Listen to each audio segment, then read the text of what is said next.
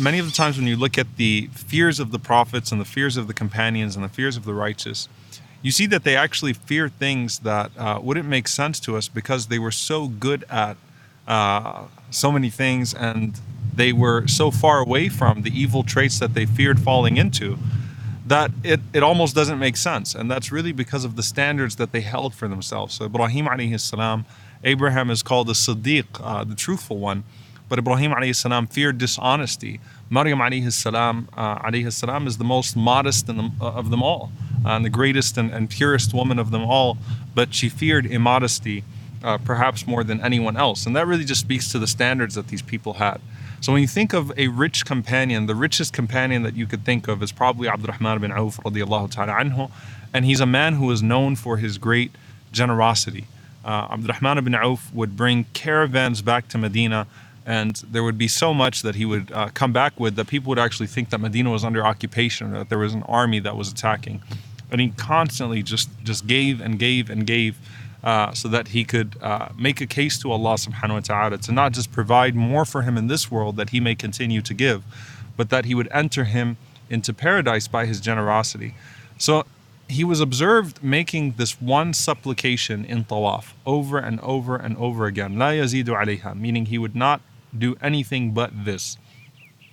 Imagine this man, this generous man, walking across or walking around the Kaaba 7 times, and the only dua he makes is Allahumma qini shuhha nafsi, Allahumma qini shuhha nafsi, Allahumma qini shuhha nafsi. Oh Allah, protect me from the greed of my soul. Oh Allah, protect me from the greed of my soul.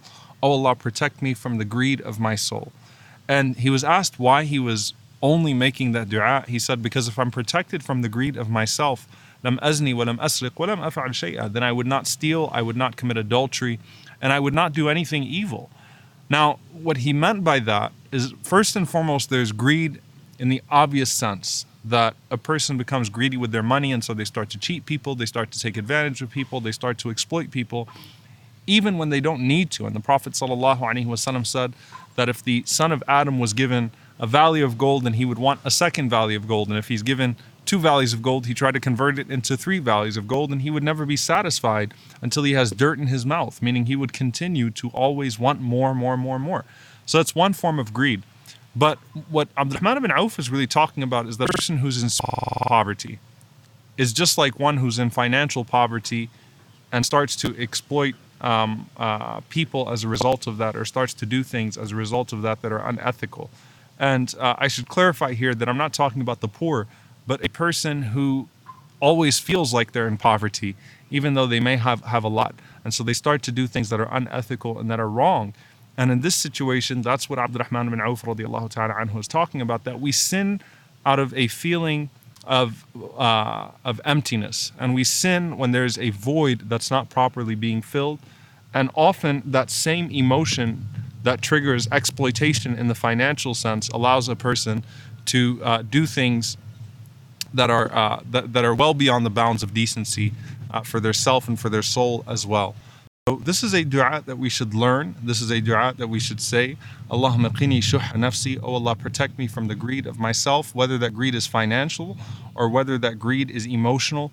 Whatever greed that is that would cause me to transgress and that would cause me to desire or to try to attain more than what Allah subhanahu wa ta'ala has written for me in a way that is not pleasing to Him. Allahumma ameen. Jazakumullahu khairan, inshallah ta'ala.